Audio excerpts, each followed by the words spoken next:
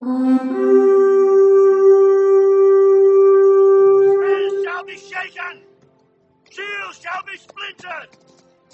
A sword day, a red day. Hello, everyone, and welcome to Saga, Ohio, a podcast by fans and players of Saga, the skirmish miniatures game from Studio Tomahawk. After an almost 2-month layoff, I am happy to welcome Indiana Saga player DJ Andrews for the 27th episode of this podcast. Earlier this month, DJ was one of our co-champions at the Advance the Colors 2022 Saga tournament. We're going to talk about his victory and his Anglo-Danish army tonight. DJ, thanks for agreeing to my guest and on Saga, Ohio. Hey, Mike, thanks for having me on. This is really an honor because I've been listening to your podcast since the outbreak, let's just call it that. And I'm newer to Saga, been playing maybe about a year and a half. So this is pretty awesome to be interviewed by you, someone that's well known in the Saga community. And it was, to be honest, this was actually the first gaming tournament I've ever won or co-won. So this was a lot of fun, and I appreciate you having me on and hosting the ATC Saga tournament.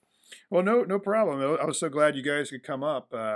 It's always fun to see people from different groups, and if you consider yourself a beginner, you certainly handled some of our better players. So congratulations again on your victory, and I would say it's a victory, not just a co-victory. Thanks, Mike. Sure. So maybe start off by telling us how you got involved in gaming, DJ, and then ended up playing Saga. Yeah, certainly. So I started tabletop wargaming with what every American teenager does, is Warhammer 40K. That was back during like 3rd edition, 4th edition, something like that. And, I had a guardsman army, all that. And so I painted and played. It was mainly with my cousins, a little bit at my game store, not much, no competitive stuff. And then I got into Warmahordes a little bit later in life. I kind of stopped in high school, or not in high school, in college, and then a little bit after college, just kind of maybe grew out of it a little.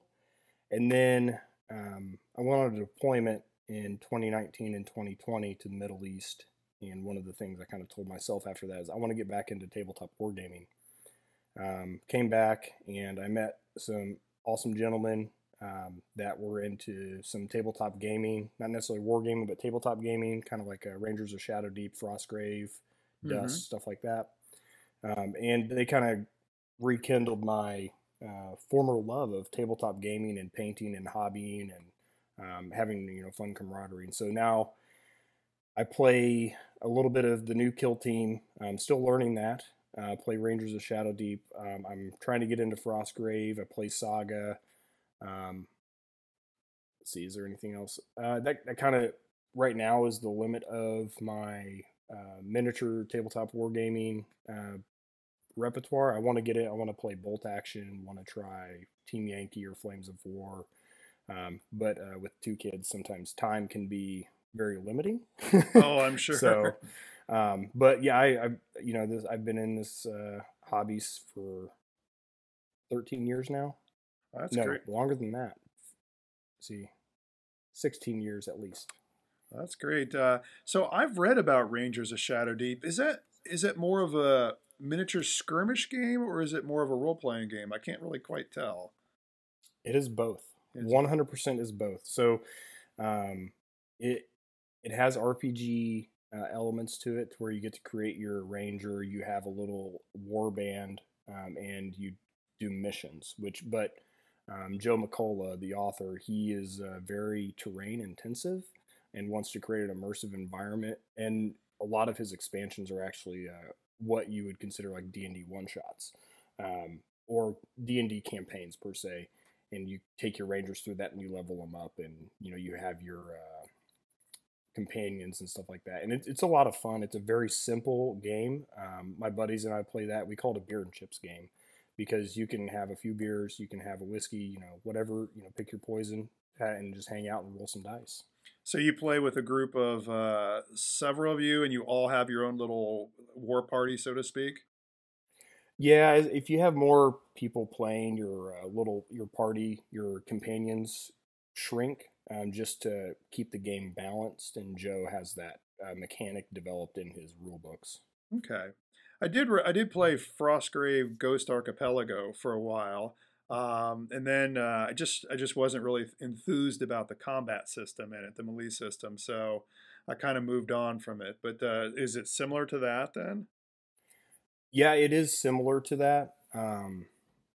When I first started playing, I thought the melee system was a little wonky, but it flows really quickly. The only thing that I thought was underpowered was shooting, because I just, being a practical person, I felt like you can't dodge a shot or an arrow, right? Right. Yeah. But it's a game, and so you have to balance it, and so I understood that from what Joe was trying to do.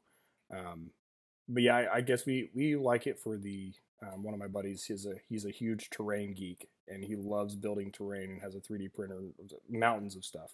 Oh So wow. he makes it an immersive world, and he helps write his own stories. So it's a lot of fun. Well, that's cool. Yeah, I'd like to see that. That sounds like a really fun thing to do. I like building a lot of terrain too, and now getting to the point of where do I store it all? So, uh, all right. Well, maybe also let's talk a little bit about your saga group there in Indiana. How many players you guys have? Where you guys meet? What armies typically appear on your tabletop there? Yeah. So right now we have three, I would say, hardcore regulars, and then we rotate between probably like four or five others that will come in as they have time available. So Scott and Anthony were the other two that were with me at the tournament, and they're the other two regular players. We had another that one of my buddies, he was going to try and come, but he couldn't make it. His life is really hectic right now. And then another, he's kind of getting back into wargaming after moving, so he was aware, but he wasn't able to make it happen. So usually, at a minimum, we always have four players. Sometimes we've gotten up to six at one time. So, and we're trying to grow the community. There's a few others that play like Hail Caesar or SPQR or some of the other small skirmish or mass battle ancients or medieval games. We're trying to build that up. Typical armies, so Anglo-Saxons. I've played about every Viking faction. Anthony has been trying to get those Norse Gales to work, and he's still working on it. He's doing better.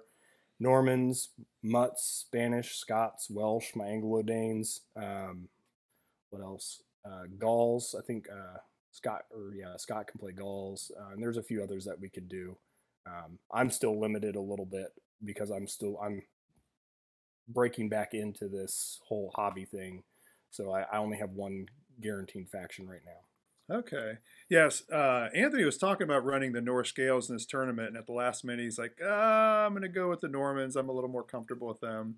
So, yeah, that's cool. So we've got lots of Viking armies too in our Columbus group. I would say the standard one, I would say, just kind of like we had at the tournament, half the armies that show up on any given game day are going to be Age of Viking armies, and then you have a scatter of the other ones. I think we ended up at the tournament with two, maybe three of Age of Hannibal armies, maybe two Age of Invasions, and three to four Crusades, and the remaining one of the 24 were all Age of Vikings. So yeah, it's kind of seems fairly similar.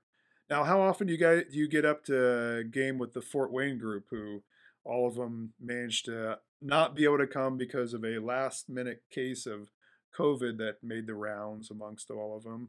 Do you see them very often? So I was supposed to go with Scott one time, but I had missed two of my daughter's soccer games on a Saturday, and I couldn't miss another. I'm in the National Guard. I do serve full time for the National Guard, but I still have to drill, and so 1 weekend a month is automatically eliminated. And Mm-hmm. so sometimes I have to pick my family over other things because they're important. Yeah. So I was supposed to go with him once, and he's gone a second time. So I think total Scott's gone twice. I want to go. I know that they were talking about potentially having a tournament in February, Yeah. but I think that might have gotten sidelined to October of 23. So I don't know. I want to go up there definitely to meet those guys. roll some dice against them, and unleash some Anglo-Dane fury. Right, yeah, like you did on the community at Springfield. That was pretty impressive Anglo-Dane fury there. What about your Anglo-Danes? How long have you been playing them? I know you said that's one of your few armies you have. Before you entered in the Saga tournament, have you been playing for about a year and a half now, or how's it look? So yeah, when I first kind of pinned the tail on Saga in regards to what skirmish, Dark Age, medieval period game I wanted to play, I looked at Anglo-Saxons and I was reading some of Bernard Cornwell's books. Oh yeah, those are great. I've read the whole series. Oh, by far my favorite author. And I was like, oh yeah, I'll be the Anglo-Saxons. And then I looked at, and I was reading, I was like, oh, they're a levy army. And I was like, I just got flashbacks of painting hordes of Imperial Guard. And I was like, oh, I don't know if I want to do that.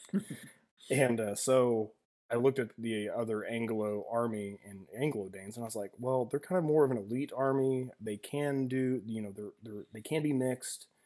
I want to try them out. And, I started building towards them, and I probably have like 12 points of Anglo-Saxon, Anglo-Dane figures I could do if I really needed to.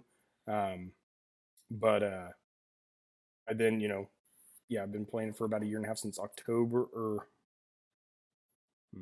been playing Anglo-Dane since October of 21. That was my first game I played. It was against another gentleman around here that's never played Saga, so that was a very interesting time. Sure. And then obviously I competed in the Adepticon tournament in March of 22 as my kind of like first real outing with them. And boy, did I learn a lot. Holy cow.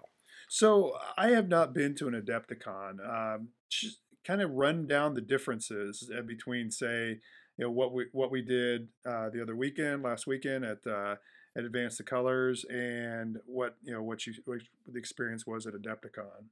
Adepticon, I would definitely call it like the mecca of North American tabletop wargaming.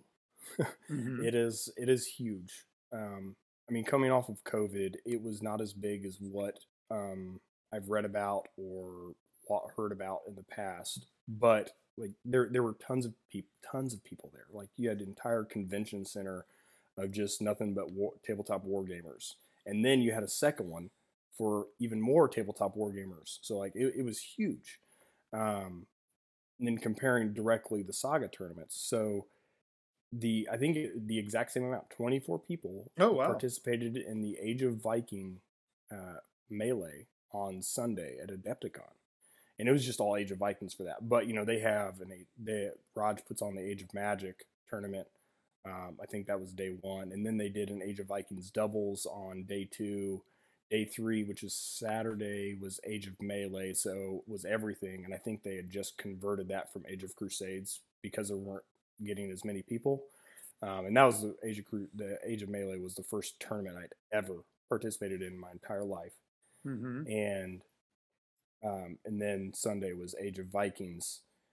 Wasn't it like 16 or so for the Age of Melee the day before? Because I think Jim Randall, who you played in your second round, I think it was, went up and participated in that one. I believe so. It was not as much, but it was still quite a bit. I think they had eight or 9 tables, something like that. Okay. And a ringer on just in case. Right. Yeah. Luckily, the ringer didn't have to play the other weekend. That was me, the ringer. Yeah, true. It was amazingly smooth tournament to run. I mean, I got maybe over the course of 3 games, 10 people raised their hand and said, "Hey, got a question for you." I mean, I was expecting way more than that. So you didn't play in the doubles thing then on Friday? No, I was my 2 buddies that I play Rangers of Shadowdeep. They went up with me, and so we could only commit to leaving Friday night. Oh, okay. Walking around a little bit, and then Saturday and Sunday. So I participated in both tournaments on Saturday and Sunday while they kind of perused and watched me and heckled me. And then also one of my buddies took one of the paint classes that they have at Adepticon. Oh, okay. So not to play down anything from your victory that we're going to talk about here in a second. Do you remember how you did in the 2 tournaments? So in the Age of Melee, I went 2-1. That's good. First game, my dice were hot. You'll see a common theme, which I have no idea why. Sounds like you had a very successful Adepticon too. I mean, unless you're holding off telling me about an 0-3 on the next the tournament on Sunday or something. The Age of Vikings tournament, I was 0-2-1. Oh, okay, but still, really, your first two tournaments, you went what 2-3-1? Is that what it would be totaled up to? I believe so. Yeah. Yeah, I mean that's really good. I mean that's impressive. Thank you. All right, so let's shift gears a little bit and let's talk about this fierce Anglo-Dane force that terrorized the community here at our Springfield convention. What's your current build as you play the Anglo-Danes now? And maybe also talk about the evolution of your list over the year you've been playing them to the current one. Yeah, certainly. So I would say when I started building them, I didn't really know how to play them. I knew that they liked Hearthguard, and the board doesn't support Levy really. So like anything beyond 1 point of Levy is a bad move to take with the Anglo-Danes. And to be honest, Raj from Saga Thursday had Nick Mahalis on to talk about Anglo-Danes, and that spurred everything for me.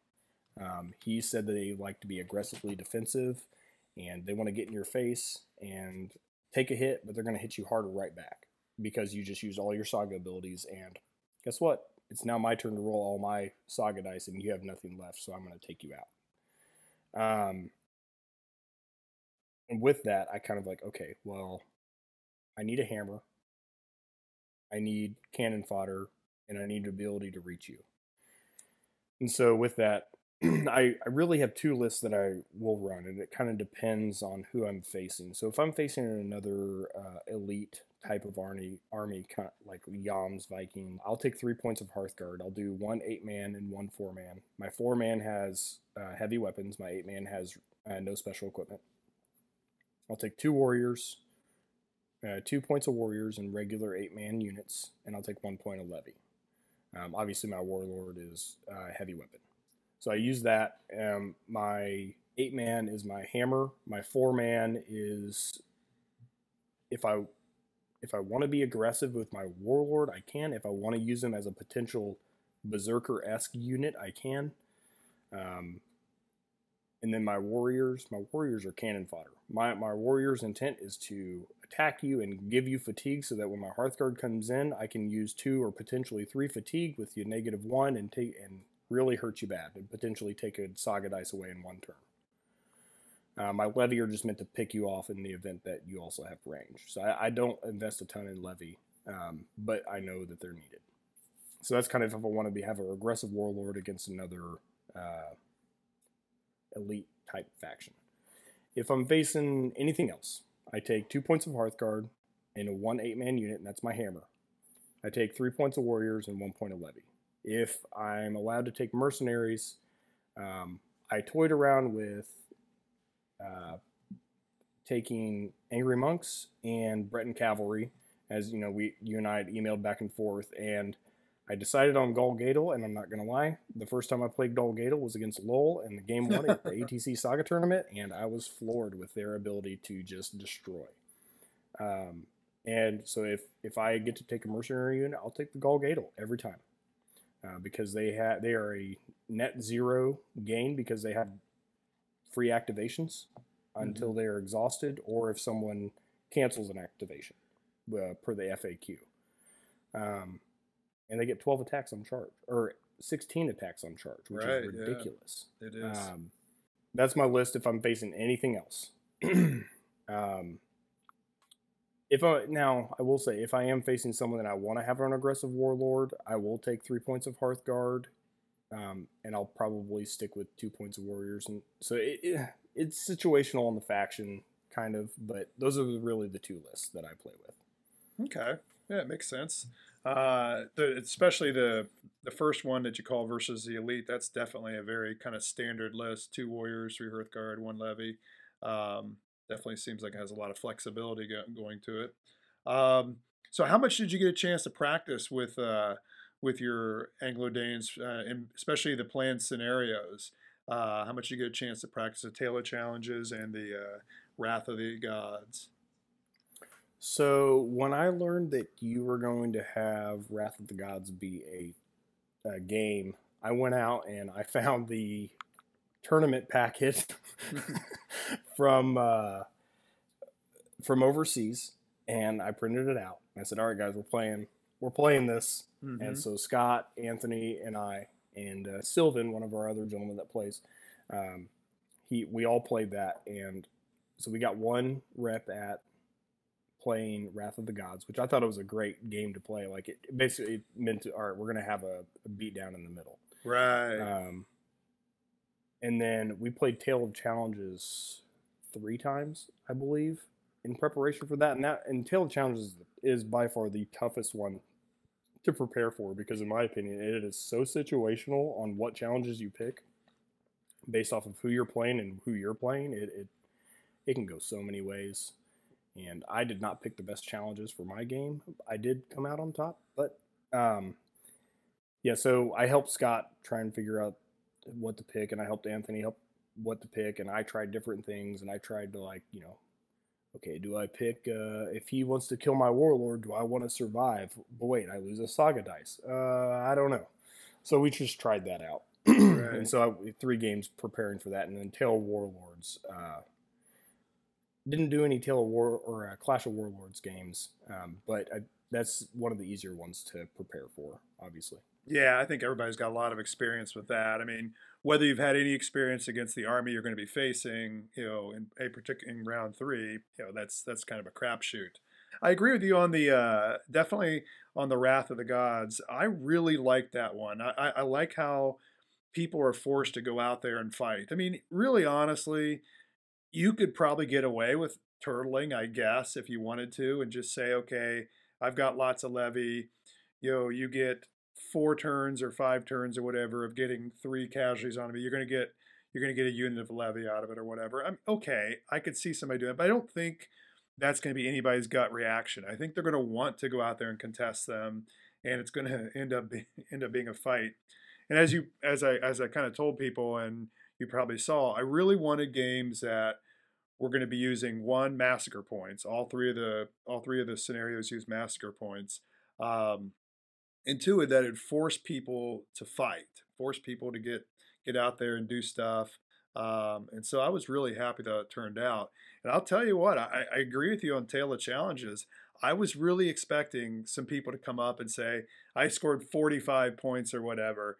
But I think the highest of the 12 games that were played, there were 2 people that barely got in the 30s, or one barely got in, one was in like the mid 30s. Everybody else was in the 20s, which is relatively low if you're thinking about it, for a victory in a massacre point game.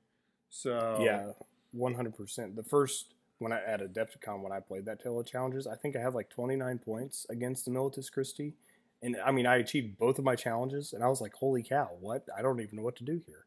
And then this time, I did not achieve either challenge. Oh, I was going to ask you about that, because I noticed your score was, another one of the people that were in the 20s. But really, and for the listeners who didn't play in my tournament, I've seen and I've run tournaments where you have a separate tournament points, scale thing going on. A lot of people like to give a bonus point for killing the warlord, and stuff like that. And so many points for a win, so many points for a draw, and everything.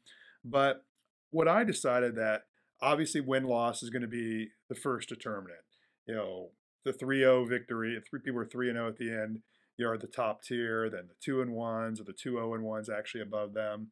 But I think that the whole getting an extra point for the warband, armies that can actually assassinate a warlord, it's kind of some of them can do it, some can't.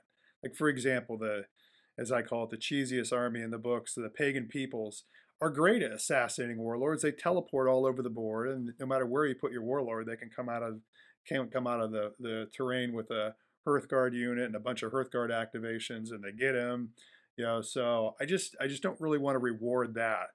I want to reward somebody who, targets the enemy army and defeats the enemy army and routs them off the table, so to speak. To me, that's the nutshell of a general, is to beat the opposing army, which is probably also why I hate scenarios like claiming territory, where you could lose your entire army, but as long as you racked up enough points throughout the course of the game, you win the game somehow. So I know there are people out there who love claiming territory, and it's almost a running joke now that Mike hates claiming territory. Uh, but yeah, I set out in this tournament. For those who weren't playing in it, there would be no separate tournament points. Scorecard. It was win loss and your scenario points, and the scenario points were all massacre points based. You had everything based off of that. Tale of Challenges obviously would augment your massacre points by your failed or completed challenges. So and I was really happy how it turned out. Completely shocked that you and Daniel tied. Did exactly 76 points, and but oh well. I guess that's the way it goes. When I go, when we go into some of the battles, you'll see how I possibly could have gotten those points that I needed to win. Right. But, hindsight's always 20/20. It is, and it's a victory though. I mean, you are champion, so just that there's another champion too. So. And that is perfectly fine. I thought it was awesome, to be honest. Good. I didn't seem like either one of you were upset by that. I mean, literally, I could have gone back and counted your points against, but then everybody been sitting around watching me twiddle my thumbs and do that. And I don't know if that was really valid. I didn't come out and tell you guys that was going to be part of it. You might have played differently if you knew that. And I certainly didn't want to just do a roll of the die for declaring a winner versus a second place. I figured we'll do the roll of the die for who gets to choose which prize they want first, but that's where we'll go with that. No, yeah, I thought you handled it very well, Mike, and I mean, I know Daniel was happy and giddy about winning as well, so we're both good, man. Good, that's good to hear. All right, so let's go straight down to the tournament then. So I think it'd be fun to hear a rundown of your 3 victories in the tournament. As we said, our first scenario is Tale of Challenges, where we all feel it's a fairly, no pun intended, challenging scenario to play. For those who may not be 100% sure, it's where you pick out 2 to 4 feats you're going to accomplish over the course of the game. Those you don't succeed on become negative points. Now, can you maybe walk the listeners through which challenges you chose in this one, who your opponent was, and how the game went? Yeah. So I played Lowell from your group. He was playing as the Anglo-Saxons, and he ended up being player 1. I was player 2. Now, we all know the disadvantages or advantages of that combo. Hopefully, you'll see later on that I'm debunking those disadvantages or advantages. So he chose You Will Die, which means kill my warlord. Then I chose You Will Die as well, because I was like, okay, well, if you're wanting to kill my warlord, I'm going to want to kill your warlord, which means to me, you're going to be reserved with your warlord, and he is not going to be an offensive warlord. Then he chose I Will Protect My Land, which is no units of 4 or more figures within L plus M of your table edge. And then I chose I Will Sack Your Home. He passed, and then I passed. Hindsight, I will never, as a foot slugger army, select I Will Sack Your Home, because I had to have 3 non-mercenary units of 4 or more within M of his table edge. That is meant for like the Normans, the Welsh, right? Any of the Crusader armies. Yes, nope, never again. Bad decision. I should have chosen First Blood. That would have got me the points to win everything. That's my hindsight right there. So Lowell had 4 units of 12 warriors as the Anglo-Saxons. I had never seen anyone take that before with Anglo-Saxons. At Adepticon, I saw like all levy builds. Right. Scott takes a combo of levy, and then he takes 2 points of Hearthguard. I'd never seen all warriors because the Anglo-Saxons have that ability to turn their levy into warriors, and I was like, well, why would you ever take warriors? And their basic saga abilities are all based off of unit size, not unit type. So I was like, I mean, okay, lol, you obviously like to play this, that's fine. And so I was, calculating that. I took my 2 points of Hearthguard and an 8-man unit, 2 8-man warriors, Golgadel, and 1 point of levy. He kind of deployed in a straight line. With the hill in the center, I tried to divide his force to make basically, you're either going to have to choose which unit comes at me first, or you're going to have to split your command, or split your faction to come at me from 2 directions. I prefer, to try and split the enemy while keeping my strength together as a tactic. And so I was able to achieve that portion in how we set up. I set up on the left side of the board, he set up in the middle, and he had to go around or canalize with his other guys. So turn 1, he does maneuvers, all that. 3 saga dice. No one loves that. I got my full complement of 6 saga dice, my bad. Got a rare. I believe I probably used Noble Lineage, which we'll go in on that later. But used a rare on Intimidation, which gives the ability that, the first 2 units activated. Once I activate the ability, gain a fatigue as a rare. If it was a uncommon, it would just be the first unit. And I just queued it up to where, I'd move. I believe I maneuvered forward and just prepared for his turn 2 offensive turn, which it was.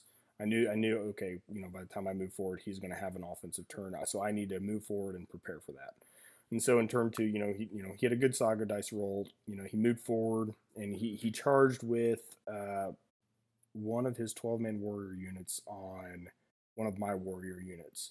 He took it down to 4 figures, didn't get rid of the saga dice. They bounced back. I think I only took a few of his out, but my warriors are cannon fodder. And then the other one, he just moved his other guys forward he was just outside of charge range, so he couldn't, and I think he just moved within like an inch of my Hearthguard, my 8-man Hearthguard. And so that kind of ended his turn, and there was nothing else that happened. And then so I did a double shot with my levy, because I will accept fatigue, because if I'm coming at you with fatigue, I know you have fatigue because I'm putting it on you. So with my levy, I always double shoot if I can. And so I took out maybe 4 figures, 5 figures in one of his warrior units to get it down to, a reasonable number, not 12. And then I ended up charging with my Hearthguard, had a few defensive abilities like Shield Wall, like Rocks, queued up so that I can hit him with 16 dice and on 4 pluses. And since I, had Intimidation, I believe I also played Exhaustion in turn 2. I use his fatigue to lower his armor down, so I got a great roll against the unit that was right in front of my Hearthguard, and I believe I just destroyed him, and I took no casualties with my Hearthguard on that one because of Shield Wall and like Rocks. Right. I was a little concerned that his unit that was coming around the hill behind me that I made him split up with was going to get my Warlord, but he was like 3 activations away, and I was like, he ain't going to do that. One of the downfalls is I forgot to activate my Golgadel first. So they sat there, again, not doing anything. Or sat there in turn 2, not doing anything because I didn't activate them first. And that was a huge tactical mistake on my point because I needed to get them in the fight. Turn 3, he only lost 1 saga die, and it was still a very close match at this point. To be honest, the dice gods were in my favor in regards to our rolls. He had good tactics. He did. I just prepared for what was coming. I always try and keep 1 or 2 defensive abilities on my saga board for the other player's turn so that I can minimize my losses to prepare for a hit back. And so he rolled, I was able to save enough figures that I didn't lose any saga dice and still have an effective fighting unit. And then my Golgadel came in and just wiped in turn 3 when I was able to go, just wiped out one of his warrior units completely. I think they took a majority losses and had like 3 figures left, but the Golgadel did what they were supposed to do, which is delete a saga die, which then caused a fatigue bomb, and it kind of created a cascade effect for lull at that point, because once you start building even more fatigue that I'm not placing on you through advanced saga abilities, like it adds up. And I'm doing intimidation. I do intimidation almost every turn if I can. So that makes he then had to figure out, okay, which units am I going to sacrifice to give them a fatigue, or am I going to activate them to rest to do a no fatigue gain? Right. So it makes them have to figure out how they're going to reuse their saga dice. And ultimately, I just after turn 3, I just systematically ground him down. I ended up eliminating all of his warriors, every single one, all 4 units, Wow. and his warlord just backed away. I tried turn 5, turn 5 and turn 6 just turn 5 to move as many people as I could forward just with regular activations, but I was like, I'm gonna have to like quadruple activate people, and I can't do that. So I'm not gonna get my challenge. Right. Ultimately, the game ended 28-12. I got 28, Lowell got 12, and after you subtract everything, it was 20-2. Neither of us achieved our challenges during that game. So you had both yours subtracted then. Wow. Okay. Yep. Wow. So, but you still were in the pack. I mean, it was still 20 was the standard score. So that's really surprising that you were able to, on one turn, to use both of those defensive abilities, shield wall and like rocks, because they're really expensive. They're those double dice ones. So you had like 4 dice queued up just for defense. Yeah, yes, my activation pool and my noble lineage extend the life of my saga die beyond any other faction, and so I mean, you could ask Scott or Anthony, ask Jim the ridiculousness of noble lineage and activation pool against me, and he will confirm. Ask Joe. Yeah, I was able to extend my saga dice ridiculous amounts. I watched you do it once in your game against Joe, and I was going to ask you about that here after we were done with the games. But yeah, it's something I had never considered before. So I guess we'll save that for the nuts and bolts of the battle board discussion. But hey, you're 1-0. You are moving on to the second one. But as far as that first game, what was the key, you think? Was it the fact that you were able to kill that one unit and do the fatigue bomb, or the fact that he had warriors and was able to use the kind of the heart of his battle board? What was the key to your victory, you think? I would say throwing fatigue on him. Mm-hmm. Like it's really kind of what the Anglo-Danes want to do, is throw fatigue, and if you can do anything to augment that, it just, unless you are the Vikings or a few other battle boards that can strip fatigue off, like it is debilitating. So my use of intimidation and exhaustion just were, I feel those were the keys against him with how few units he had. If he had all levy, I think it would have been a very different fight, and I would have had to approach it very differently, because levy warriors are horrible to fight against for elite factions, because they're just punching bags that can get hit, and they don't lose their dice forever, and you could lose 1 figure, or you could lose 3 figures against a levy warrior unit with your Hearthguard, and you're like, well, I have 1 guy left, he's not combat effective anymore. Right. Yeah. And I was, I kind of surprised he doesn't use the levy on that, but they are effective that way. There was 3 Anglo-Saxon armies in that tournament. That was the most of any faction. I think there was 3 Anglo-Saxon, 3 Viking, and 3 Jomsviking. And the Anglo-Saxons are not slouches by any means. Oh no, they are not. Under a good commander, they are highly effective, and they're like, yeah, you can kill me, but I'm going to keep coming at you. Yep. Yeah. Adrian was all the way to the final round with his Anglo-Saxons, and then Daniel was able to knock him off. All right, so let's go to that second round. The second round was one created by Joe of the Northern Tempest Saga podcast called Wrath of the Gods, and so I made up a bunch of pagan altars or various types of altars, and then when I thought we were going to have 30 players, I made up even more of them, and so you guys got to see those on there, and now I got them forever. But anyway, players are fighting for control of 3 pagan idols scattered across the center of the table. And you were facing one of our top Saga players, Jim Randall, in his last Romans. How did you approach that game? What were you thinking going into that game? So I'm not gonna lie. When I heard I was facing the last Romans, I about freaked out internally because they are such a shooting faction. I was like, oh my god. Terry Donner. I played against Terry Donner in the Age of Vikings tournament in my third round. Great guy to play against. Great sportsman, and he just shot the crap out of me. And so I was just like, oh, is this gonna happen again? Um, and lo and behold, I get there, and Jim's like, "What are you bringing?" I'm like, "This is what I'm bringing." And he goes, "I'm bringing melee," and I'm like, "Oh, you are?" I was like giddy. I was Yeah. like, "You want to fight? You want to get into combat with me? Okay, let's do this. Like, let's roll some dice." And so that kind of just changed. He's Jim bringing his list. He did definitely kind of put me at ease, but I was very scared to play against the last Romans with their ability to shoot. He took Mounted Warlord, 1 point of Mounted Hearthguards, 2 points of Varangians. He took Vagrant Warriors, Bow Warriors, and then he split up his Levy Jav, which gave him 8 Saga dice. So I was like, okay, well, you got 8 Saga dice. Well, this will be interesting. And I've read about the Vagrant Warriors. I had to reread the rule on the Varangians to like, okay, just 1 unit doesn't mean you can't have 8 men in the unit. Okay, got it, cool. And so I was like, okay, this will be a fun game. We both deploy. I was player 1 this time. Jim was player 2. So I've been player 1 actually quite a bit. And as player 1, one of my key tactics is maneuver defensive. Period. I won't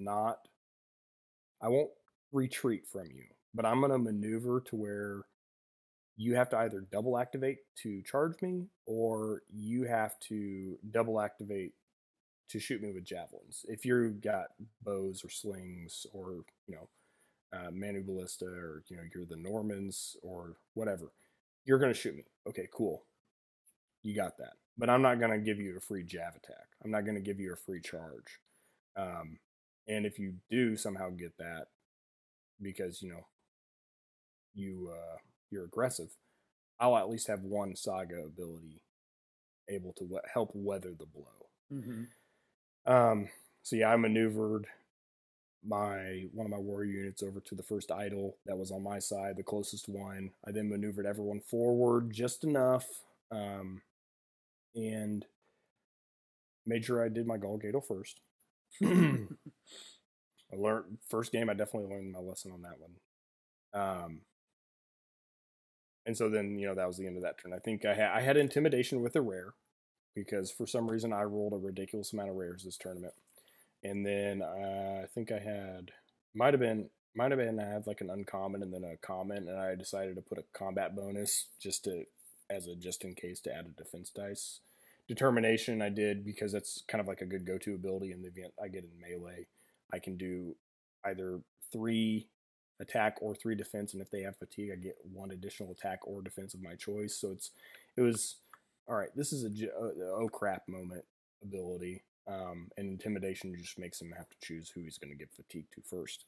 Right. And so then he activated and he did, indirect fire on my Golgadel once, and he took out like 3 of them or 4. Like it almost eliminated the Saga die. And like I started to get worried just in turn 1. Like, oh god, here it goes again. He's shooting. Here shooting comes the the crap out of shooting. me. Yeah. Yeah. And it was against my Golgadel, and I'm probably internally I was freaking out, just like because I'm getting shot and reliving this moment again. But kind of the Golgadel and the 8-man Hearthguard, I have 2 hammers, Right. so I kind of I calmed down. I was like, okay, I got 2 hammers here. That's why I brought the Golgadel, so that they have to choose which hammer they're going after.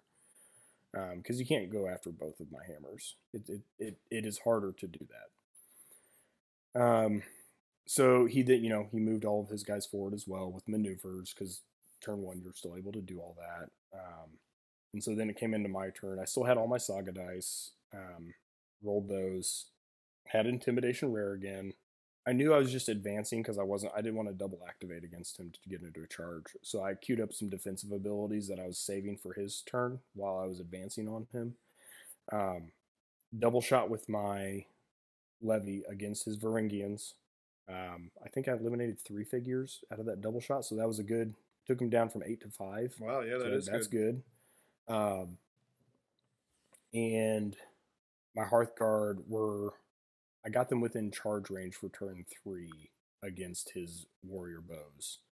My Golgadel, I moved them within charge range. My warriors, I was just I had one your warrior unit I was really maneuvering forward, and so I moved them forward as well. Jim, he did indirect fire again because he had his levy in front of his bow warriors, and at that point I had contested the middle ground, so no one was getting anything from that one, and we only had one. He ended up shooting my Golgadel, and he eliminated only 1 figure that time. And his javelin then fired on my Hearthguard, I believe. And if Jim wants to correct it, that's fine. Like it's been a little bit now. I've slept since then. I, had to deal with kids, all that fun stuff. So I could probably maybe missing a little bit. At the end of turn 2, I felt I was in a very poor place because he started to eliminate my Golgadel. I lost a Sagadai, so I was like, okay, what can I do with 3 Golgadel? Nothing. All right, he's now going to turn his attention onto my Hearthguard, and I'm obviously losing dice or losing figures from Wrath of Gods at this point. And so, and his Vagrant Warriors and his Varangians are advancing on my levy, and they're not going to survive that. And so, turn 3, I was down to 5 Saga dice. I wrote down 7, but I think he had all 8 at this point. I may have eliminated a Saga dice with his. Actually, yeah, because he had to get rid of 1 figure, and he got rid of one of the figures from his 6-man levy, so that took away a Saga die. So I hadn't even taken a 1 away technically, and so I rolled it, and I rolled 3 rares. Jim threw his hands up in the air. My mouth was like, "What just happened?" I had to go get Scott, and Scott was like, "This is normal. DJ does this," and I'm like, "I don't even know what I'm doing." And so I ended up getting all 8 Saga dice that turn from 3 rares. And I played Intimidation. I had Shield Wall, Like Rocks, Determination. I believe I did Noble Lineage to try and get fewer commons to have, because I generally like 1, maybe 2 commons. And if I have more than that, I'll try and use Noble Lineage to get something else, because it's a 0 net loss, and I'll go into that later. But I was queued up ready to give a hit this turn, and I did. I activated my Golgadel against his levies. His levy that were in the middle objective, killed him. Caused a fatigue bomb on his warriors. I did not take any losses with my Golgadel. I then charged his warriors with my Golgadel. I eliminated all but 3 figures. My Golgadel, they did not die that, so he bounced. I then charged my Golgadel, tried to get his Warlord, and he made me go against his Varangians, and I think I took out 3 of his his Vagrant Warriors with 3 Golgadel. It was ridiculous. He did not cancel a activation, and at that point they died against the Vagrants, which is okay. They did what they were supposed to do. So I then activated my Hearthguard to eliminate his Bow Warriors, and my Hearthguard at that point had the middle objective. I moved my other warriors up to be prepared to take a charge against his Vagrant or Varangians, and then I moved my Warlord up because I was like, okay, I've lost my other hammer. I need to potentially play aggressive with my Warlord. So at that point, he went from 8 Saga dice down to 4 Saga dice. Or no, 7 Saga dice down to 4 Saga dice in 1 turn. And at that point, I was like, this game has completely turned. When I was completely freaked out, didn't think I was going to win this one because he'd been doing everything right. The dice were hot. The dice gods blessed me. I wonder if that was when I was listening in and I heard him say, "You are so lucky." That might have been the first or second time, because there's one other instance that this happens. And so turn 3, he he moved his Varangians forward to get within charge distance. He kind of did a little check on himself because he just lost 3 Saga Dice. So whenever anything like that happens, you're like, oh crap. Like everything goes out the window at that point. He like recocked is what, in the army we'll call it. Like, all right, let's recock, guys. Let's do it again. And so turn 4, I was like, okay, you're gonna recock. I'm just gonna keep coming at you. Like, I don't care if I have fatigue. Like, you have fatigue too. It doesn't matter at that point. You use my fatigue, I use your fatigue. And so I just kept going at him. And at that point, I didn't let go of the gas. I just kept going. I was rolling hot. When I faced his Hearthguard against I think I had 7 at that point. He hit a majority of his. I think it was like 7 out of 8 hits. I hit 7 of my 14 at the time. I saved 6 out of 7. He saved nothing and lost his entire Hearthguard. Oh, good gosh. That is a big swing. He had saves because he did a defensive ability that gave him defense dice. But after, you subtract, okay, I need to save X amount to be able to say, he didn't save that. And so he lost his entire Hearthguard unit. Wow. And I only lost 1 figure. And I think that's when you are so lucky because I saved literally almost everything. And what I've learned is once you go below 6 Hearthguard, your Hearthguard are almost non-effective. If you're trying to really eliminate a unit in one combat. Right. Which is what I like to do with them. And so that took another Saga Die away from him. I hadn't lost any at that point. Turn 5, turn 6. So at that point, I then turned my Hearthguard over to go after his Vagrant Warriors and my Warriors as well. I think my Warriors went after them and ended up eliminating him. It was costly. I didn't lose a Saga Die, but I ended up taking out his Vagrant Warriors. And then as Varangians, I ended up having to use my Hearthguard to go after them, and I went down to, I believe, 5. Because of my defensive abilities, it just helped them stay alive. I like to use my defensive abilities to not have to close ranks if I'm charged, or, vice versa per se, so that I can roll, let's say if I have 6, I have 12 dice. If I can get your armor lowered down to a 4, like that's a 50-50 shot. I can get 6 and you only have 6 left. That's rolling 5s is tough. Like I might be taking your guys out. And so I ended up eliminating his Varangians, and he then just had his Warlord and his little levy unit back that was holding the last objective.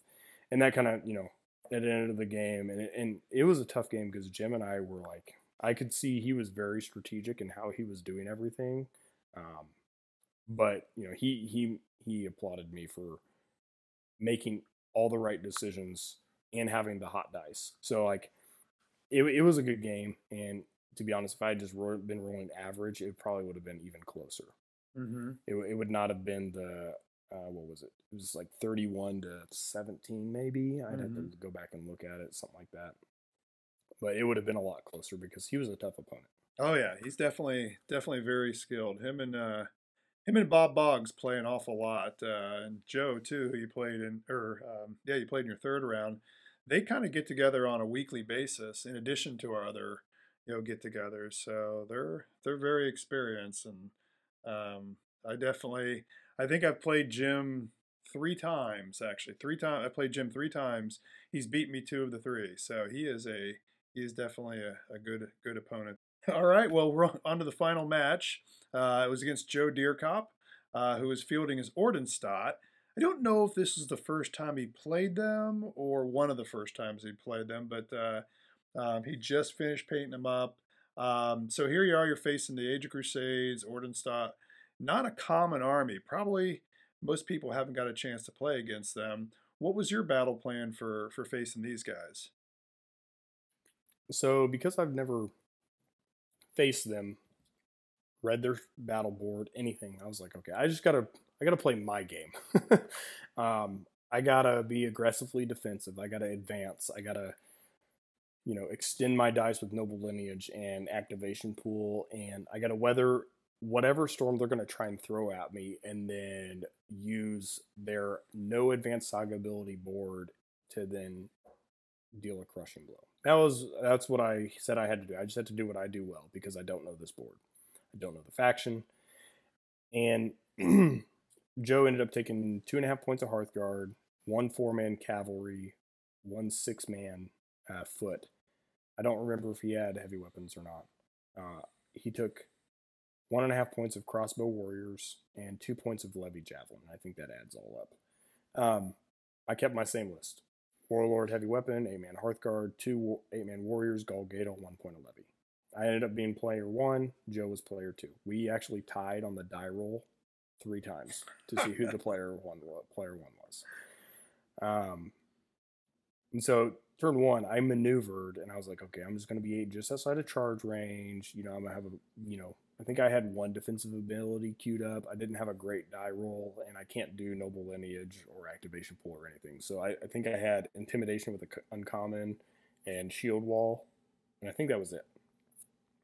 And so maneuvered, just got people in ready to go, and next thing I know, Joe, he rolls his dice. He gets, he got a very good roll, and next thing I know, he's literally all the way on my side of the table, charging me on turn 1, and I'm like, what is going on? Like, I've never seen this before, and they have a ability that gives them, free activation, no fatigue.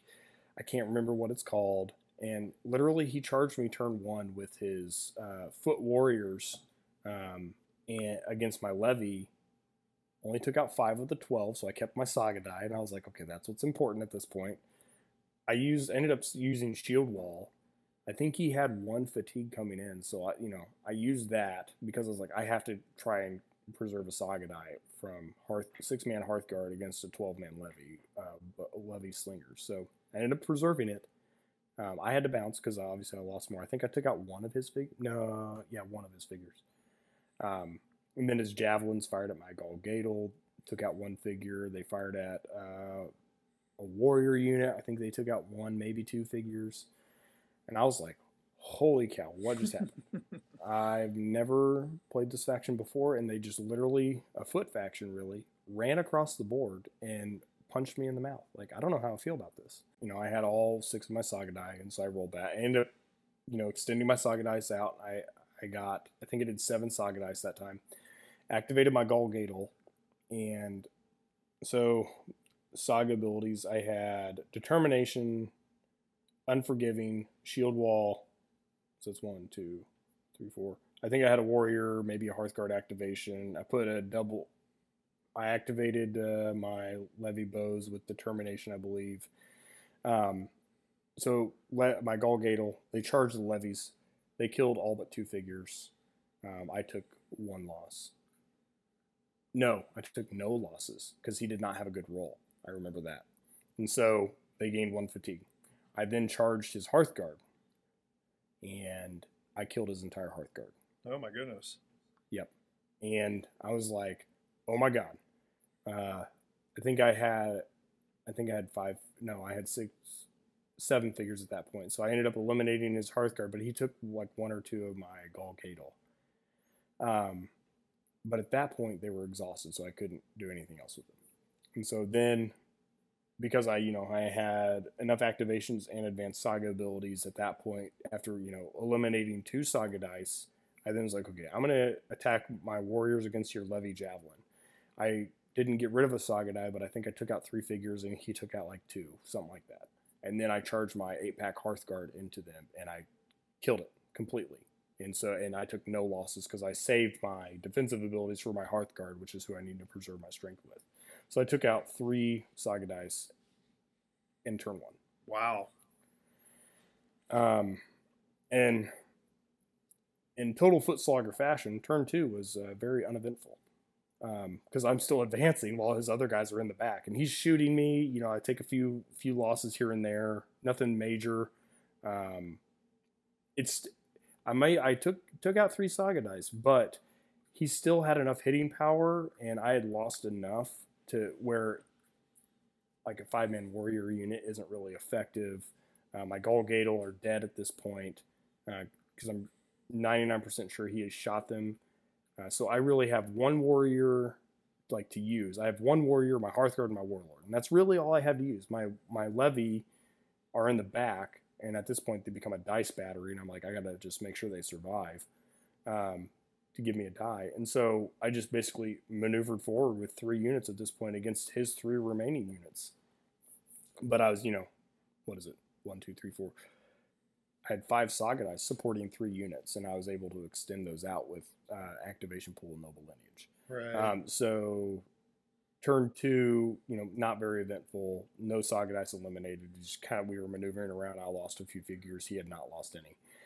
Turn 3 and 4. So at this point, that's where I was able to get into contact with his warrior crossbows. And I used my warrior unit first because my tactic is, okay, I'm going to charge in with my warriors to try and eliminate a few and give you a fatigue. I'm then going to charge in with my Hearthguard to kill you. And that ended up happening. I think I took him down to 2 figures, took away that Saga Dice. So then all he had was 2 figures of Levy Javelin hanging off on the side. No, those were gone. He had 2 figures of the crossbow warriors, his Hearthguard and his Warlord left at this point. I was down to a 6-man Hearthguard, and my warriors were like 5. Not super effective, but they're able to be cannon fodder if need be. And so at this point, going into turn 5, he charges his Hearthguard against my Hearthguard, and I eliminate 1, he eliminates none. And so he goes from a 4-man to a 3-man. I had a few advanced Saga abilities queued up. His Warlord was still hanging back because he had to preserve that hitting power just in case. And so I chased him on turn 5, eliminated those last 2 warriors, warrior crossbow, and I was trying to chase him down. He did have a chance to eliminate my Warlord, who was exhausted. But, a Warlord is, even exhausted, is still dangerous to charge with 3-man Hearthguard. So in turn 6, I rest my Warlord to, get rid of his fatigue. Like, I cannot lose my Warlord because that gives you too many Saga or too many Massacre points. Too many points. I charge his Hearthguard, who are within range of my Hearthguard. He didn't move them back far enough. Wait.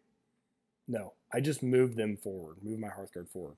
And I have some defensive abilities queued up because I know what he's going to do. I'm like, okay, he's going to charge to try and take out my Hearthguard to get the Massacre points.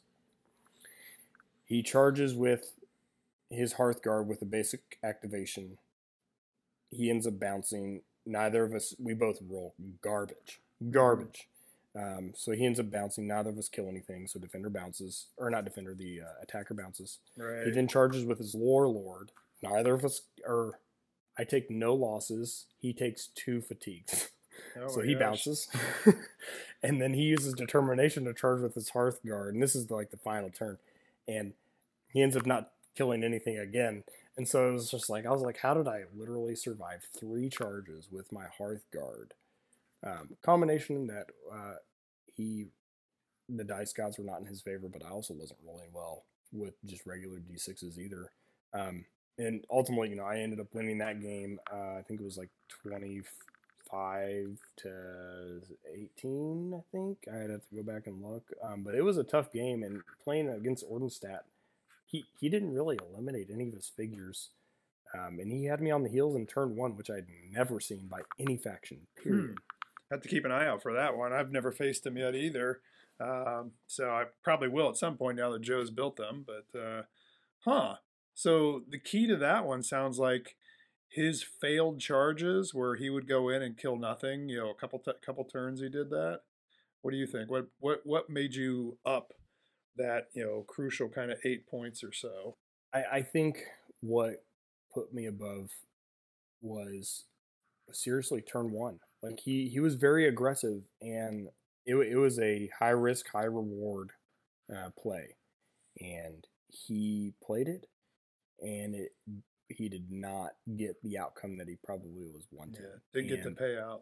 Yep, and so I made him pay for it. I think that at that point it was like he was playing with 3 Saga dice, and it's hard if you do not have anything to extend your Saga dice other than activation pool, or give you, basic activation or advanced saga activation abilities with multi activations. It's tough to do anything with 3 saga dice. Oh yeah, that's definitely late game. I don't have a whole lot I can do stage. When you're down to 3 saga dice. Like I said, we're going to talk about here in a second. The way you're able to extend your saga dice, as you call it, with activation pool. That's going to be a key to your success. And also, as I look at your board, maybe that makes some of these abilities actually usable. Because normally you look at a board that has 3, requiring 2 saga dice abilities. You're like, oh my gosh. Was there a point in one of these battles? You may have already covered it. If so, you can just say that. Was there a point when you're like, uh-oh, this might not go well? In any of your 3 battles, you're thinking, I'm dead. This is gonna be, a loss for me, and I'm out of the running. So, yeah, I think turn 2 against Lowell, I was nervous, but I ended up having very, very good saga die rolls, tactics, and was able to repel him. But just I had a concern. Jim, I felt when he took away my saga dice with my Golgado and was eliminating figures, I was like, this, I'm not going to survive. There's no way. And then all of a sudden I roll 3 rares and with 5 saga dice, and I was like, life was breathed into me, and I was like, okay, here we go, baby. Let's do this. Take it and run. And then after turn 1 against Joe, that just put me on my heels, and I didn't know how to think. I was like, what just happened? Like, I've never seen anyone do that before. Like, it's almost akin to what I've heard of the Mongols or the Welsh being able to do with, like, I'm going to come across the board, I'm going to hit you in turn 1. Right. The Mongols could definitely do that. Having played the Mongols, I can tell you they can do that. They can reach out and touch you. And so I was just like, you're a foot faction. You just charged me on turn 1, and you took 1 fatigue. What just happened?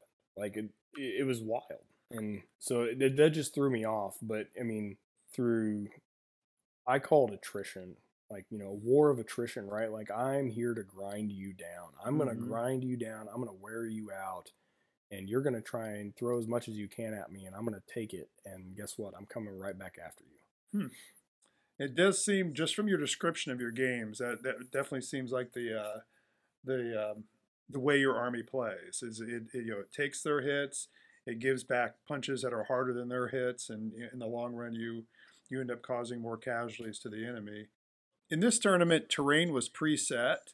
How do you feel about the terrain your Anglo-Danes had to fight on, the 3 different boards I gave you? And don't worry, I won't. Feel free to criticize, and I won't be offended if you didn't like the terrain setup. So from a TO standpoint, makes sense. I'm practical. I will apply common sense wherever I can. And yeah, I probably, if I decide to run a tournament, I may end up doing preset terrain because it's just simple. You know exactly how much terrain you need, and you might have a little bit of grumbling, but you're not going to hear the guy that wants to play rocky ground and, oh, I didn't have enough rocky ground, I'm sorry, conversation. So right. I get it. Like, I don't fault you on that. Now, my part of my strategy is so contingent on terrain and who I'm facing that I was probably stressing out a little bit too much for a game about how I was going to approach preset terrain as a foot slugger faction against, let's say, the Mongols or the Sassanids or the Moors or any of the Normans or the Welsh. Like, what am I going to do? Like, they're just going to destroy me because it's probably not going to be as condensed as I want it to be. But to be honest, like, I felt the way you set it up was just about right, to be honest. Like, I was able to use the terrain just enough to either divide their force or force them to come around something or canalize them, which is part of what I try to do when I set up. Okay. Well, it's good to hear. For the listeners, and maybe other people didn't realize the way I did that, I basically set what I considered a relatively heavy board, a medium board, and a light board. And so I think it was the very first Tale of Challenges was the heavy board. Then I think the Wrath of the Gods was the light board, and then the medium board was the Clash of Warlords. And I actually sent off I made a little map and I sent it off to like, 3 or 4 really experienced British Saga players. And I said, look these over, give me any input on it, just to make sure I wasn't missing something that, it would be really bad. And I feel like a tournament organizer that's using preset terrain kind of owes that to his players to try to make it as fair for as many different armies as possible. So there was a little bit of research that went into that, and then a whole lot of construction. I mean, I had 15 pieces of each type available there that I built over this entire spring and summer and fall. So I've got lots of terrain now. Yeah, and you did a good job from what I could tell. And now I probably had some good matchups for each of the terrain level of terrain. So I thought it was good. I don't know how some of the mounted factions or some of the other players might have felt, but I felt it was fine. And you definitely, I felt, made a balanced board. Okay, that's what I was shooting for. So I'm glad to hear that you felt that. So let's say that you're not playing in one of my tournaments, and you're just sitting down across from Scott or from Anthony, and you're taking your Anglo Danes. How do you approach a typical game of Saga where you get to choose a terrain? Do you have a plan you go for? I know a lot of it's dependent on who your opponent is, but what do you try to do?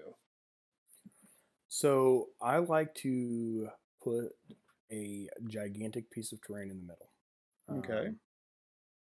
That's generally one of my go-tos, and the reason being is it forces you to go left or right, period. And if you're the person that divides your force, you're potentially taking some of your units out of the fight for 1 or 2 rounds, which is crucial. So I try and divide the board. That's always my first steps. Whether it's a steep hill, unless I'm facing Irish, then I'll do a hill. I don't do full like terrain denial. That's extremely situational, and That's not like a regular game. But large woods or a hill or a large field. I do some sort of large piece of terrain close to the middle. Mm-hmm. They'll place a piece of terrain. Generally, they'll want to do something for their levy, or they may place a woods, to the left of it, something like that. Depending on what they do, if they just choose something as a kind of a defensive position, I will then place a piece of terrain down to try and canalize them, depending on the faction. So like when, let's say Anthony's playing his Normans. All right, I want to canalize you because you have cavalry, and I want you to only be able to come at me with 1 unit at a time. And so I try and make it to where they can only squeeze 1 cavalry unit in there, or they make it extremely tight to where if I take out a unit, I'm going to fatigue bomb you. So I try and condense the units or factions that don't like to be condensed, and force them to come at me systematically when they want to use chaos to confuse me. And that's mainly against any mounted faction, period. Mm-hmm. I want to canalize them. If I'm facing a foot faction, I want to divide them. And so that's kind of how I look at that. I like to place at least 4 pieces of terrain generally every game, because it especially against mounted factions, as a foot slogger faction, it is crucial to slow the enemy down and to have them only come at you 1 unit at a time, rather than send all their, like the Welsh, do all these activations to move, shoot with jab, and then run away. Or the same thing with Sassanids, same thing with Mongols. Avoid that at all costs by making them only do 1 unit at a time. So that's kind of how I approach terrain. Okay. With Wrath of the Gods or objective based, I will at times place a field or rocky ground or ruins for my levy to shoot out of, so that I can preserve their combat power to keep shooting. But that's situational in my opinion, and it's not something I go to every time. Okay. All right. Makes sense. It's definitely, it's interesting that you have an actual set plan to try to keep the cavalry from swarming you as a foot army. So, okay. So let's say you've placed all the terrain, everything. You may have given us clues to this earlier with your recount of your battles, but all things being equal, what are you setting out to do with your Anglo-Danish army? What's your plan? I think you talked about charging in with your warriors, and then whether they win the battle or somebody, or they bounce off, then you follow up with your Hearthguard. What else is a big part of your tactics? Yeah, so say I'm player one, I always player one, player two, first turn I use maneuvers to preserve my saga dice for what's coming the next turn, because even if you are player two, that your opponent is going to have their full complement of saga dice and starting at turn two, and they're going to want to hit you because you probably just did something to them. So I'm like, okay, I'm going to keep coming at you, and I'm going to take your hits. And you're probably, a lot of the people I've faced burn all of their advanced saga abilities in their offensive phase in their turn. And so I'm like, okay, well, I have a clear board and you have a clear board. This is not good for you. And so I use that to my advantage. And it's a game, as Monty and Raj have said, it's a game within the game. And I pay attention and play that game within the game so much. I will load up what people think is a ridiculous amount of advanced saga abilities, and then next thing you know, I only do like 2 or 3 of them, and I might take 1 saga dice out, but then I survive your hit, and then I hit you even harder, and I might take 2 saga dice out. Right. And I'm gonna keep coming at you. I don't care if I have 1 or 2 fatigue on my Hearthguard or my warriors, because using intimidation, exhaustion, unforgiving, doing these charges, I know you're going to have the fatigue too. And so if we both have 2 fatigue, it's an even fight, in my opinion. Mm-hmm. And so I use that to my advantage to just keep coming at them and keep them on their heels, per se. Right, keep up the pressure. So we've alluded to it a couple times earlier, but can you tell the listeners what you do with Noble Lineage? Now, I played Anglo-Danes a long time ago, and I always used it. You can use any dice. It's in the orders phase. It allows you to turn one of your inactive saga dice, ones you rolled, to show a face of your choice, or re-roll as many of your inactive saga dice. Those are the ones you've already rolled but haven't placed on your board yet. You did every time I used it to get a rare. It's like, let's say I haven't rolled a rare and I really wanted one for intimidation, or I had one already, I need that second one for exhaustion to play on the enemy. Can you tell people what you do with it instead? Yeah, so there's two reasons I will use Noble Lineage, and I don't use it every turn. The first one, if I get no rares, and let's say I'm rolling 5 saga dice, I get 2 uncommons and 3 commons. I will then say, okay, well, I can use 1 common to turn any of my dice into a rare. I will then turn one of my commons into a rare. I will then roll activation pool, which means I get both saga dice back. And so, no matter what, I'm getting what I have. So I'm not losing anything. I'm just trying to get something better. And it's a gamble. 100% is a gamble, but it is a 0 loss gamble. It means I will never have anything worse than what I have now. I can only have something better. And so I do that. The other time is if, let's say I have a rare and a lot of commons, I will play the rare on Noble Lineage and I will roll as many commons as I want. Or I will turn, let's say I have 3 commons, uncommon and a rare, right? Or 2 uncommons and a rare. I'll play the rare on Noble Lineage. I will then turn one of my commons into a rare, so then I gain my rare back. I will then turn the other one, I will re-roll the other 2 commons to see what I get. And if I get a rare, then I automatically put that into activation pool to try and roll 2 more dice to gain an extra die. And then that is really the extent of how I use Noble Lineage. I try and look at it as, okay, I need to approach this because it is a gamble. I need to approach it to where I'm going, no matter how I approach it, I'm not going to lose anything. I'm only going to stay the same or gain. And so that's how I like to use it. I'm not a big fan of using it to give me 2 rares for an ability because the board is so dice hungry, you're losing a dice to gain whatever face you want when the objective is to get as many dice as you can to play advanced saga abilities. Right, and that's the thing. I never really thought about taking that rare, putting a common on there, taking it, putting it up there as a rare and putting it in the activation pool. It just never dawned on me because, and I was always thinking, well, it sucks that I got to play 2 dice to get a rare. But there you go. I mean, you're getting that dice back, like you said. Or I hadn't even thought of it. Matter of fact, it wasn't until tonight that I remember there was even the or section where if you play a rare on there, you can re-roll all your inactive dice. So let's say you got 4 commons, you can re-roll all those 4 again.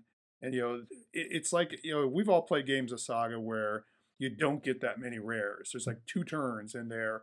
Well, this is essentially giving you another turn, really, if you think about it, to roll those rare. Yeah, so I was really impressed by that tactic, and I had never seen any Anglo-Danish players use that tactic. Maybe it's just me, maybe not seeing the army that much, but I thought that was genius to as you say, extend your Saga dice. So I can't take credit for that tactic because I 100% learned it from Nick Mahalis on Saga Thursday Anglo-Danes faction review. And, when I play Scott and Anthony, they're like, oh, here he goes again. Here he goes again. Yeah, here comes I just laugh. Here comes here's my 2 dice. I rolled another rare. Okay, I'm going to take it on activation pool. Oh, I rolled another rare. Another one on activation pool. Look, I've got all 8 of my dice, and I really only rolled 4 to begin with. Yep, that has happened way more times than I would ever care to admit. To my benefit, like it helps me every time. And, oh yeah. And it can frustrate, my opponents. Every time it frustrates them because, like, I only have 5. This isn't fair. How do I do this? Like, right, I don't exactly. know what to tell you, man. I can't count the number of times where I was sitting there, finally knocked the opponent down to 3 Saga dice, and suddenly he goes on that run and he has 8. It is a powerful Anglo, and I think Raj called it really well. It's like Anglo-Dane voodoo Saga dice and magic. It's the best way to call it. I don't know what else to call it, but they have the ability to extend the life of their Saga dice very well. Anything that's particular about this Anglo-Danish army the listeners should know about? A lot of people will turtle with the Anglo-Danes, and that is 100% not the way to play them. Like they want to grind their opponent down. So like, you want to advance with basic Saga abilities, and then you want to have something queued up after your advance. So like, sometimes if I feel like you're going to charge me and I may not get the right dice, let's say I get 2 uncommons, I'll play Unforgiving and Determination, which means, Unforgiving, this is a good combo. If you only have 2 dice like left to place after some activations, Unforgiving grants a fatigue or gives a fatigue to a unit in melee, but you can't use their fatigue anymore. And then Determination means you get 3 Saga dice or 3 attack or defense dice or a mix of the 2. Do whatever you want, and then for every fatigue you gain an additional attack or defense dice. So like I've survived a berserker charge on my 8-man Hearthguard, played light or shield wall and like rocks, and rolled well, yes, but if you play those 2 you should survive at the cost of 4 Saga dice. Of course, it should be noted. Yeah, yes, it is expensive, but it's if you're just moving forward and you have those abilities queued up, I like to play them individually unless a dire situation arises. Intimidation is one of the most important things to play on the board as Anglo-Danes because you have a long way to go as a foot slugger army to get to your opponent. And so you need to place fatigue on them because you're probably going to take if you want to close with the enemy, you're going to get a fatigue on because you're going to have to double activate at some point. And so you want to go in there at even, or potentially they have more fatigue than you. And so that there are some very good synergies on this board, but none of them are turtley. They're all aggressive, and you want to be in melee.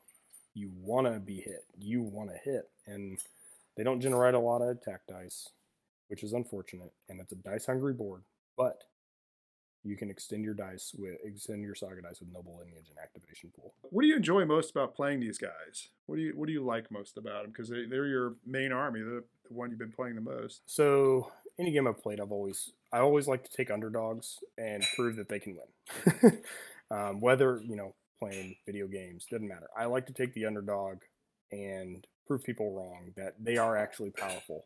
I didn't know that they were the underdog going into picking this faction. I liked the thematics behind them. I liked some of their abilities, but then I learned that they are an underdog. And so I just kind of personal mission. Okay, well, I'm gonna get very good at these guys. I'm going to show that they can win. And I ended up doing that to my own amazement. I didn't think I would do as well as I did, but I did. Well, I'll tell you, yeah, you proved it. You were the only Anglo-Dane army out of the 24, and you were champion, so co-champion. So excellent. Congratulations on that. Thank you. Quick little thing. You saw the blurb on the Age of Alexander book. Anything in there catching your eye? I've always been intrigued by antiquity. I love the Greek era has always been one of my favorites, but to be honest, like I want to do a Indian army. But my other two armies in the queue are Spanish and Romano-British / late or Romans for an Age of Invasion. So it's now years down the road to eventually get to an Age of Alexander faction. Okay, so it's not coming up soon. So the next thing in the queue is the Spanish, then the medieval Spanish. I have a Patreon with Reconquer Designs, and so I've been getting those STLs and having them printed out, and those amazing sculpts that artist does. And so I'm doing a huge horse army, which is the complete opposite of the Anglo-Danes, but they have a lot of fun fatigue abilities that I get to be a little familiar with still. Yeah, so that's actually the next Saga army I'll be painting too. I bought the Gripping Beast feudal Spanish box, and I intend to paint them up and play them as 3 different factions. They can either be the actual medieval Spanish, or they can be the Milites Christi as a Knights of Santiago or the Knights of Calatrava, or they can just be straight up Crusaders, crusading against the Moors. So yeah, it's a versatile army, kind of like your Anglo-Danes are fairly versatile too, actually. Well, that sounds great. Well, it was great to meet you. I'm really glad you guys made the trip over from, Indianapolis, right? You guys are in the Indianapolis area? Yeah, I live on the southeast side, and Scott and Anthony live on the north side of Indy. Okay. All right. Well, it's good to see you guys, and I appreciate you coming out. We do have another tournament scheduled for before the end of the year. It's Shore Wars Convention being run by Shield Wall Gaming Club, Mentor, Ohio, which is the Cleveland area. I just recently made a change on that. I'm going to make it just a straight up Saga tournament, Age of Melee. So I was going to do a kind of doubles-ish thing, but I just think that was probably a little too ambitious with only like 6 weeks out on it. So hopefully you guys can make it over for that. I don't know if how far of a drive that is for you guys, though. I think that'll be a little bit of a trek, and I believe I will be occupied that weekend. Okay. The Army will own my life, but I'm not sure about Scott or Anthony, to be honest. Okay. I know they had said that they wanted to try a few other games. Anthony's still got the Saga bug. I would continue to play, but I'm taking a little bit of a break because we definitely went hard in the paint on preparing for this tournament. Okay, well, it paid off. It definitely paid off. So, all right. Well, thanks for taking so much time tonight to talk thoroughly about your victories. Once again, congratulations, and I haven't said it yet, but thank you for your service to our country. I appreciate that. Thank you for your support, Mike, and thanks for having me on. This was an honor, and hopefully, podcast continues to grow within the Saga community, and the Saga as a game continues to grow, because this is, in my opinion, one of the best tabletop skirmish games that is not extremely expensive. Yeah, I agree, and I think we're on a definite upswing. So, well, have a good rest of your evening, and hope to see you again at another tournament, another convention here. Yep. Thanks, Mike. All right, we'll see you.